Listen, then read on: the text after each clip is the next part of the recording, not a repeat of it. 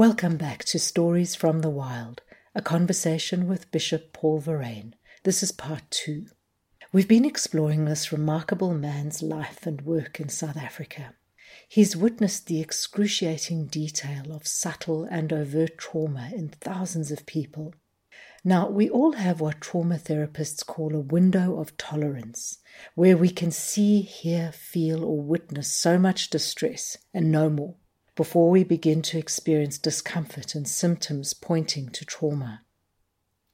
Yet he, after nearly 40 years of frontline trauma counselling work and several significant personal traumas, is as vigorous, clear and compassionate as ever. His eyes sparkle and he smiles a lot. Of course his life has been messy, but whose hasn't? On an intensely personal level, he's survived devastating attacks, such as the horror show that Winnie Madikizela Mandela unleashed on him in Soweto in 1998, when she publicly, falsely, accused him of molesting children. One of those children, Stompie Sepe, was abducted and murdered by her bodyguard. If this isn't enough to break anyone, Paul also weathered the fallout of years of fierce anti-apartheid activism. I was intensely curious about how he'd managed to remain functional after such brutality. Well, I'm deeply suspicious of power. I don't think any of us has any clue of what can happen to us when we get into power that is not accountable. You know, I've been a bishop in a church, and I know. And the church sanctifies some stuff that's really itchy and dishonest, So I suppose that, to come back to your earlier question, there are a few things that enable me. I had asked him what keeps him going, what fuels his empathy. I think friends.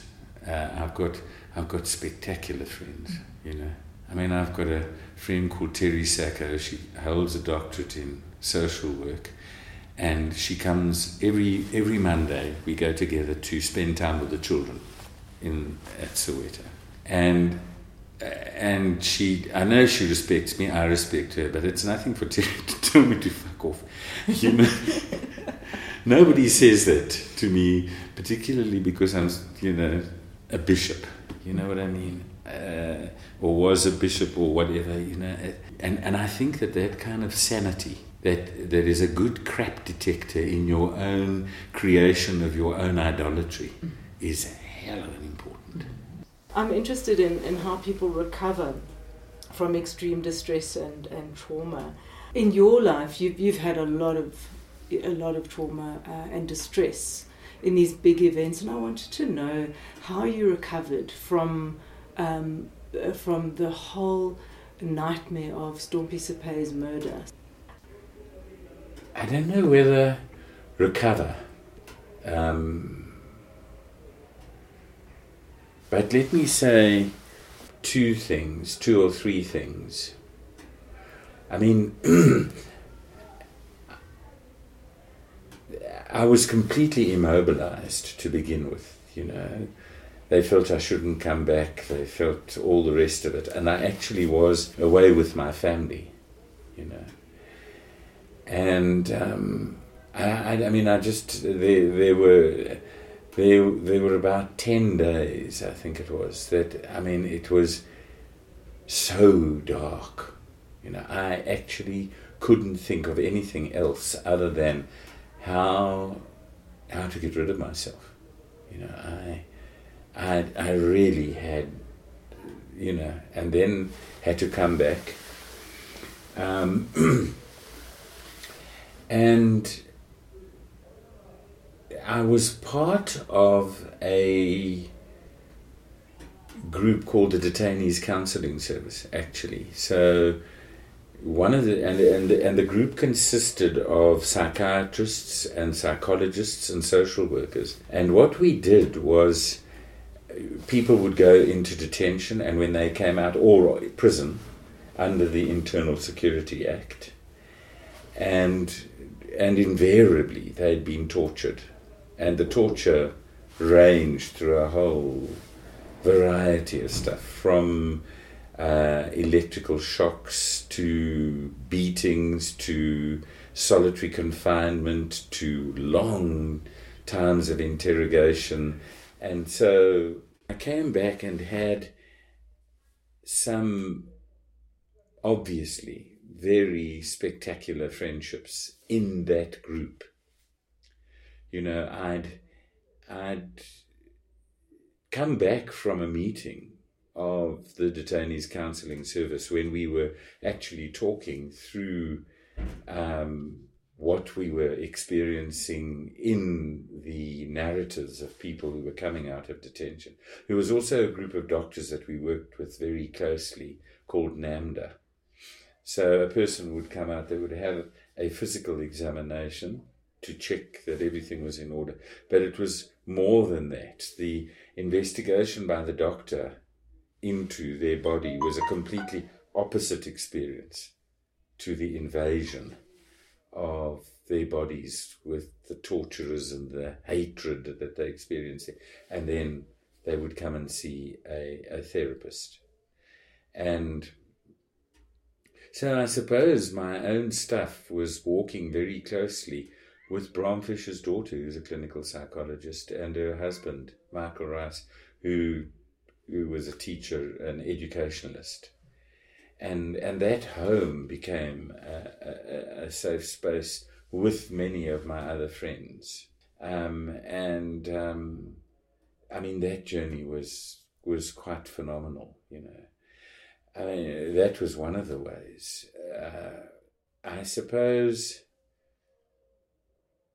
you know, I had been in this context for a year. And, I mean, the church people were just phenomenal, you know. I would go with Bible women who were much, much older, and they would take me into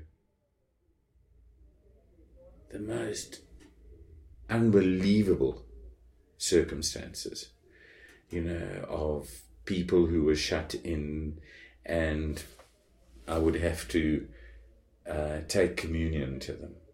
And so on a weekly basis. And I actually think that the journeying into those places of the other and needing to listen to what was happening there. And then those, particularly one Bible woman, they were very different. The one was almost a militant, shall I say, Christian, and she would come and tell me what my week was going to look like from her prayer times. You know, this week's going to be, because of course then the trial came out and it was all that exposure. And then I think someone like Peter Story, you know, who was beyond phenomenal. He was responsible as my bishop, and was meticulous in the way he cared for me, you know. And then there was the older Bible woman who was the most exquisitely caring mother, you know. And so the one Bible woman took care of Orlando West and Mzimhlophe in Elizabethville, and Mother Matsinya took part of the Orlando East Baragwanath, and then I also had the coloured area, which was Noordgezig. And that was 1988, 89, 90, you know. They were difficult years, you know. And when you say that you were going to give communion to the other, so who was the other? The other people who were traumatized, you know, and had to journey with and you must know, I was going through a fairly cataclysmic paradigm shift in terms of worship, in terms of culture, in terms of language, in terms of everything that I was trying to learn in this space. You mentioned at the service that we attended in Melrose, the act of going to give the Eucharist to these very vulnerable people, that something profound happened in that moment for you. The language you used was something like life exploded in you, something like that. That's quite profound for you to be in that cataclysmic state, but then to go and be of service, because when you're that traumatized, I mean, what can you do, you know? And yet, off you went with the Bible woman to give the Eucharist, and I was hoping you would say something about that act and what it meant for you and what it did for you.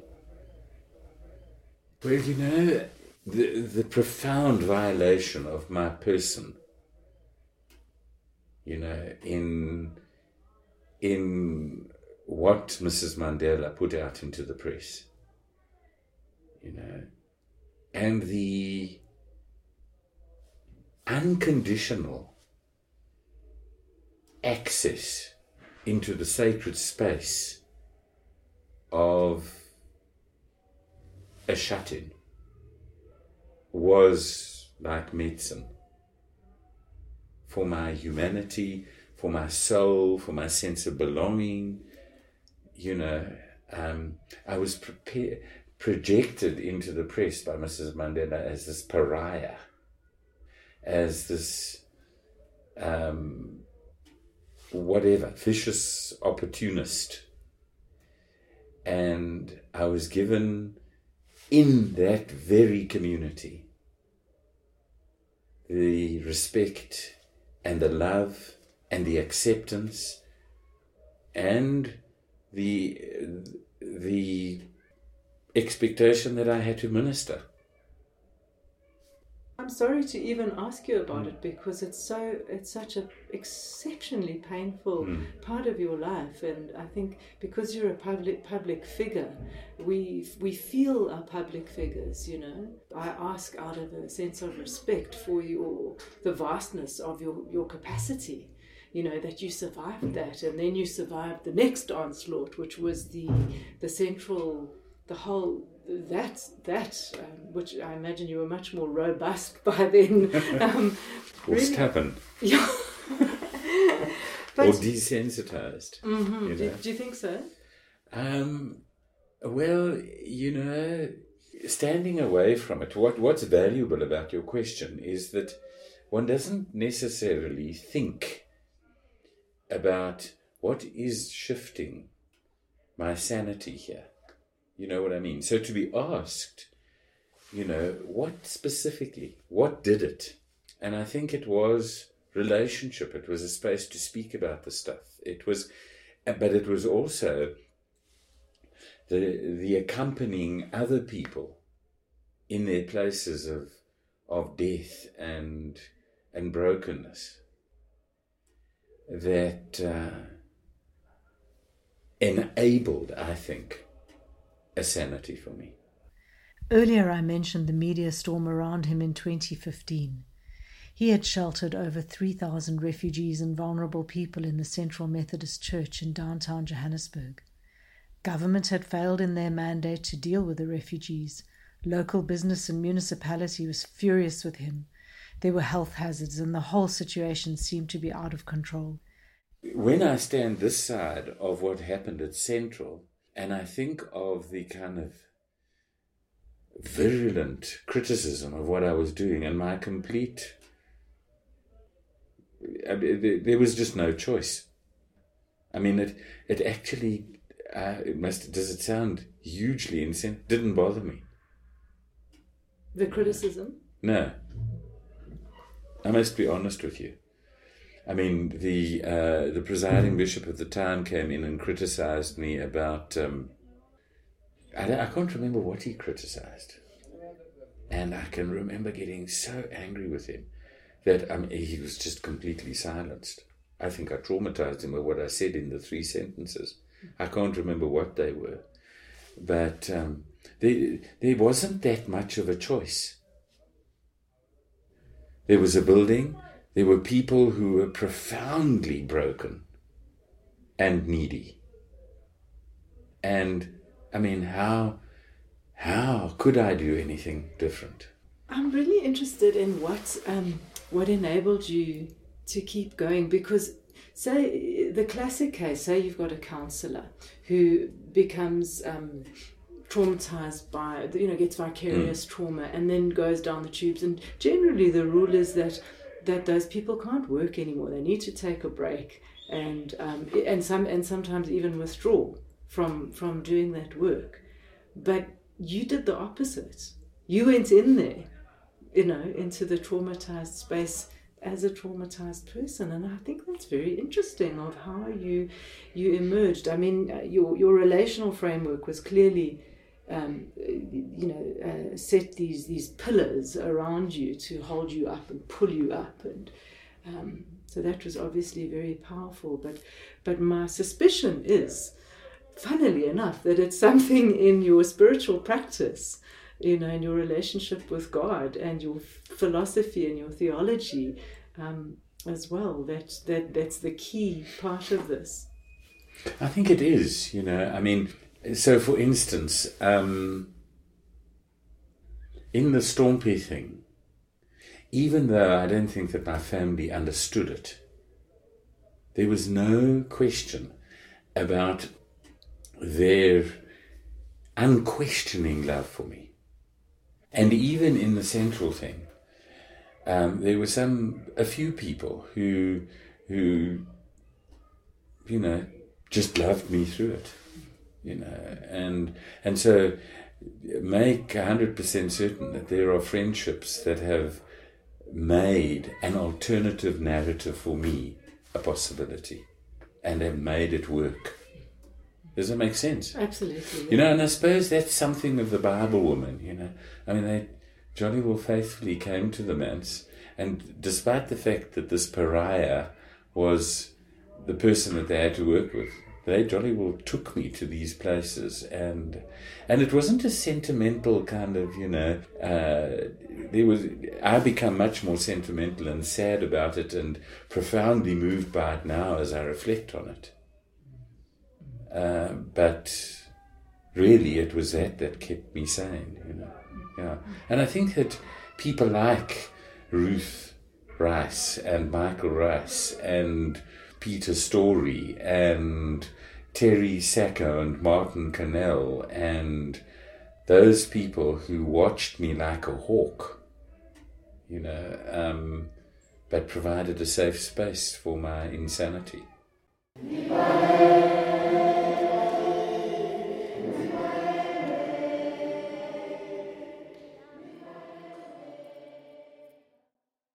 We're at a Sunday evening church service at the Soweto Community Centre. About 50 residents and their children, or refugees, are in the echoing hall. People are vulnerable, poor. There are multiple signs of distress. But there is community, worship, and there is singing. And that's a lot of what happens in this place. I mean, there is a richness that is concealed from the world.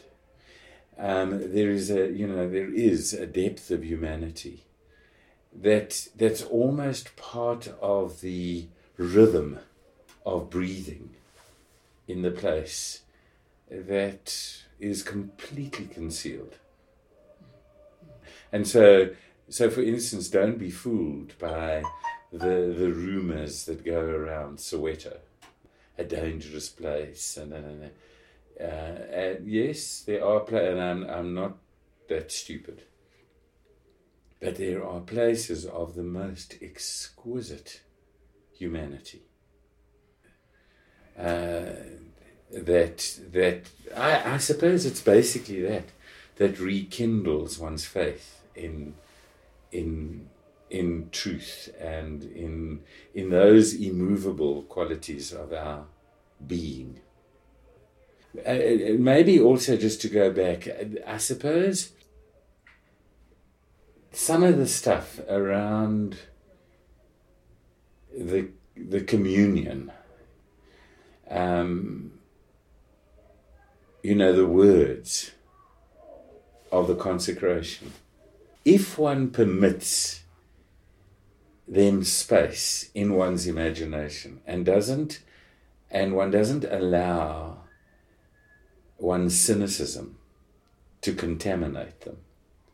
The Lord Jesus, in the night that he was betrayed, took bread. And when you take the communion to somebody who has lost connection because of illness, because of whatever, those words that are said in the whole big gathering of the congregation create a connection of belonging that contradicts rejection and the violence of hatred. You know, and I mean, it's every Wednesday night we would have a healing service at Central. Absolutely simple. No preaching, a reading from the Bible and the communion, and people coming forward and being anointed with oil. And no paraphernalia, just that. And that gave me more than it gave to any other congregation. You know, what you're describing is providing a ritual or a moment where people can come forward to gain connection and to be perhaps reunited with their human family. And even at this morning service, this very simple service, there were people who had the courage to step forward and ask for healing and be moved to tears and be renewed to move on. It's I mean, it is phenomenal. It's powerful. You know. Please speak about the mystery of working with and ministering to the poor and vulnerable. Now, I've got 2 quotes from you, which are very interesting. The journey to the marginalized has incredible potential. That's the one. And secondly, this one struck me. What creates alienation is the place that can open the door for God to minister to us. So I imagine this is, to me, this feels very core to how you work and how you minister. You're largely oriented to vulnerable people. I may be incorrect. Please correct me if I'm wrong. But I'm interested in that as a spiritual position and as spiritual work. And it's not to be a consumer or opportunistic about it, like, oh, it's great to work with vulnerable people because I get a great spiritual experience. That's not what I'm saying. I'm trying to inquire into the mystery of that. I think that the journey to the marginalized, at some level, for me at any rate, is a journey to the essence of the reason of God's compassion. And it is in that journey that, in a strange way, one is on a journey into oneself. There's a strange, complex simplicity in the marginalized. So, your marginalized, for me, will exercise your intellect to its ultimate. Well, it reminds me of my observation of your life, I see you moving through the world with such joy and delight and vigor and vitality and curiosity and commitment. And I think that's remarkable for all that you faced with, all the difficulty and the terrible material that you witness, probably daily or, multiple times a day, I'm quite sure, with all of the vulnerable and wounded people that you minister to. It's remarkable that you still are able to be effusive with your love of life. But you know where that comes from. I mean, it comes from the others. It really does. What do you mean, others? Well, for instance, I've had very little experience of prison work. And now, all of a sudden, Pretoria Central Prison opens up. And one begins to journey with the brokenness of that society and that community, and it's really, yes, I know that those people have done the most dreadful stuff. They happen to have been caught, and it's a conglomeration of all that sickness in that place. But it's holy ground, Why is it holy ground? Because there are people in that place, first of all, who are wanting to shift a paradigm. Because their guilt is so obvious to the whole world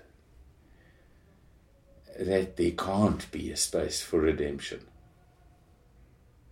And yet, that's the workshop of redemption. If we don't begin to start getting it right there, God knows what the worth of it is outside. And lies don't work that well there. Hypocrisy is meaningless. If a shift is going to be made, you've got to begin to start dealing with the reality of who you are as a prisoner and as a worker, therapist, whatever it is in the place. But you see, I mean, there are prisons all over the place. So you look at those little people in that service today, and some of their mischief and fidgeting and in this holy place, you know what I mean? Thank God for them. You understand? And that in that dreadful, and I'm not romanticizing that informal settlement, because there have been murders there are rapes there is horrible stuff in that place. There is stuff in that place that is just too ghastly. I mean, at some level it's a torture camp. But when you look at that community and you look at Porsche, where a car costs R1 million, and just one car would transform that entire community, then there's another level of criminality that's going on in this place that we can't protect our imagination from. And if we do, we're living corpses. I asked Paul what he would do if he was given the mandate to work with that community at Clay Oven Informal Settlement. Well, part of the reason that it's still there is because I brought in Lawyers for Human Rights, and you're not allowed to remove people unless you have an alternative. You with me? So the council is very angry with me for that. You with me? And I'm unapologetic about that, because I'm hoping that they will find a decent place for them to move to. Just listen to this. You saw those little people there. Now, there are quite a few children in that camp. And you've got St. Peter's Preparatory School just opposite there. Would it absolutely kill them to open up the space to include those little people and bring them into it's not, they don't even have to have a uniform, really, because that's not what education is about. And can you imagine what you could explode as you begin to start getting a really good foundation to those kids in education? I don't think that we've even begun to imagine that wealth could be such an imprisoning thing, that our insecurities can ultimately make us so profoundly selfish. It's a very strange world we live in. I'm continually shocked by the generosity of African people to white people. Like we arrive at the church service this morning and are embraced without question. Literally, physically embraced. But I was going to tell you, now was it not fascinating, that church service? Because there you could see, and I spoke about it in my sermon because it was so obvious, that here are the important people. I'm very important here. And all you riffraff at the back over there. You know, and so the structured church creates the us and them, those who fit in and those who don't. Those who come to church with the only possession which they've got is their blanket. And the rest of us all pranced up in our uniforms. Yeah. And I think that one of the most important responsibilities of the so-called church, and I'm going to call it the so-called church, is to liberate God's imagination in the community, so that we that community that gathered there is every much a church community as the richest people gathered in the most fancy building wherever they may be.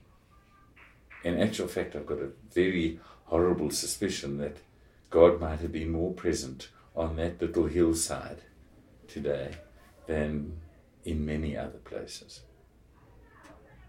I think the essence of what I'm trying to say is that the prevailing values are to be found where people have been stripped of all the paraphernalia that they put around them as value. To be found in the truth of our relationships, the simple dignity of a life that cannot be contradicted by poverty. It is the ability of the human spirit still to hope in the pitch darkness that there must be a light somewhere. And one discovers that again and again and again in that journey. And there can't be any greater privilege than that, truly. To witness that and receive it and walk with someone as they venture out from that point. Yeah, that makes a lot of sense. And that I could imagine is a source of great joy and privilege. Well, yeah, exactly. Yeah, exactly that. You know, essentially, apartheid was about marginalizing 80% of your nation. 75% of them are still marginalized. Because we have manipulated the narrative into creating an upper black class that just mollifies what we saw today. And it's when one begins to start seeing the interaction between the upper classes and the complete irrelevance of the preferential option for the poor. And really, you must really understand that the really poor are right off the radar. They're political fodder in preparing for elections, but that's all that they are. Okay, I'm going to come. And with that, he was off to his next commitment. Thank you, Bishop Verreynne, for your openness, your willingness to speak of such very personal matters. Thank you also to the Rooibos B Assemblies of God Youth Choir for the opening song, and to Eyewitness News for permission to use their clip. If you'd like to hear more of our work, please visit and like our Facebook page, Stories from the Wild. Until next time.